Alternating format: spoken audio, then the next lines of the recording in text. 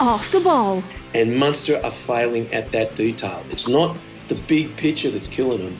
It's the minutiae, the detail that's taking them apart. Subscribe to the rugby stream on the OTB Sports app now. The OTB Brief. Everything you need to know about sport every morning. Good morning, we hope you're well. It's Monday the 17th of October and this is Cathal Milani with the OTB Brief as we take you through the morning's sporting stories and also take a quick check on the back pages in the papers. Well, let's start with yesterday's football action, and Liverpool manager Jurgen Klopp believes his side put in their best performance of the season. The hosts ended Manchester City's unbeaten run with a 1-0 win at Anfield in the Premier League. Mo Salah scored the winner for Liverpool in the second half. City are now 4 points behind the leaders Arsenal after the Gunners beat Leeds 1-0 at Elland Road. Elsewhere yesterday, Chelsea were 2-0 winners over Aston Villa, while Southampton and West Ham played out a 1-1 draw at St Mary's. Manchester United's meeting with Newcastle finished goalless at Old Trafford. Here at home, Derry City and Shelbourne will contest the Extra.ie FAI Cup final next month. Derry City were 2-1 winners over Treaty United at the Ryan McBride Brandywell in their semi-final, while Gavin Malloy was on target as Shelbourne beat Waterford by 1-0 at the RSC. The decider is scheduled to take place at the Aviva Stadium on Sunday the 13th of November. There was one game yesterday too in the SSE Airtricity League Premier Division. Drogheda United and the leaders Shamrock Rovers played out a 1-1 draw. That result means that Shamrock Rovers are 6 points clear at the top of the table, but Derry City in second have a game in hand, and the two sides also have to play each other in the second last round of fixtures. In cricket, Ireland get their T20 World Cup campaign underway this morning. They go up against Zimbabwe from 9 o'clock Irish time in Australia. Scotland and the West Indies will be Ireland's opponents later this week.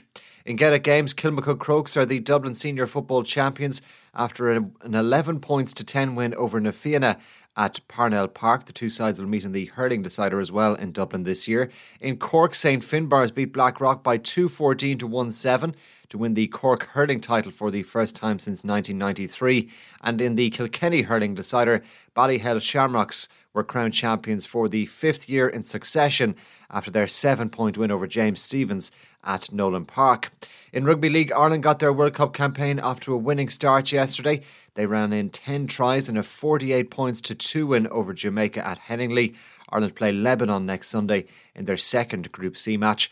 And finally to news of golf on the DP World Tour this weekend. Spain's Andrew Otegi won the Andalusia Masters by 6 shots, while the Zozo Championship on the PGA Tour went the way of the American Keegan Bradley. Let's take a check on the papers for you this morning. We'll start with the front of the Irish Examiner sports section. Drought over, brilliant bars and 29-year wait for Cork hurling glory, and a picture of the action from a wet Porky Creve yesterday on the front.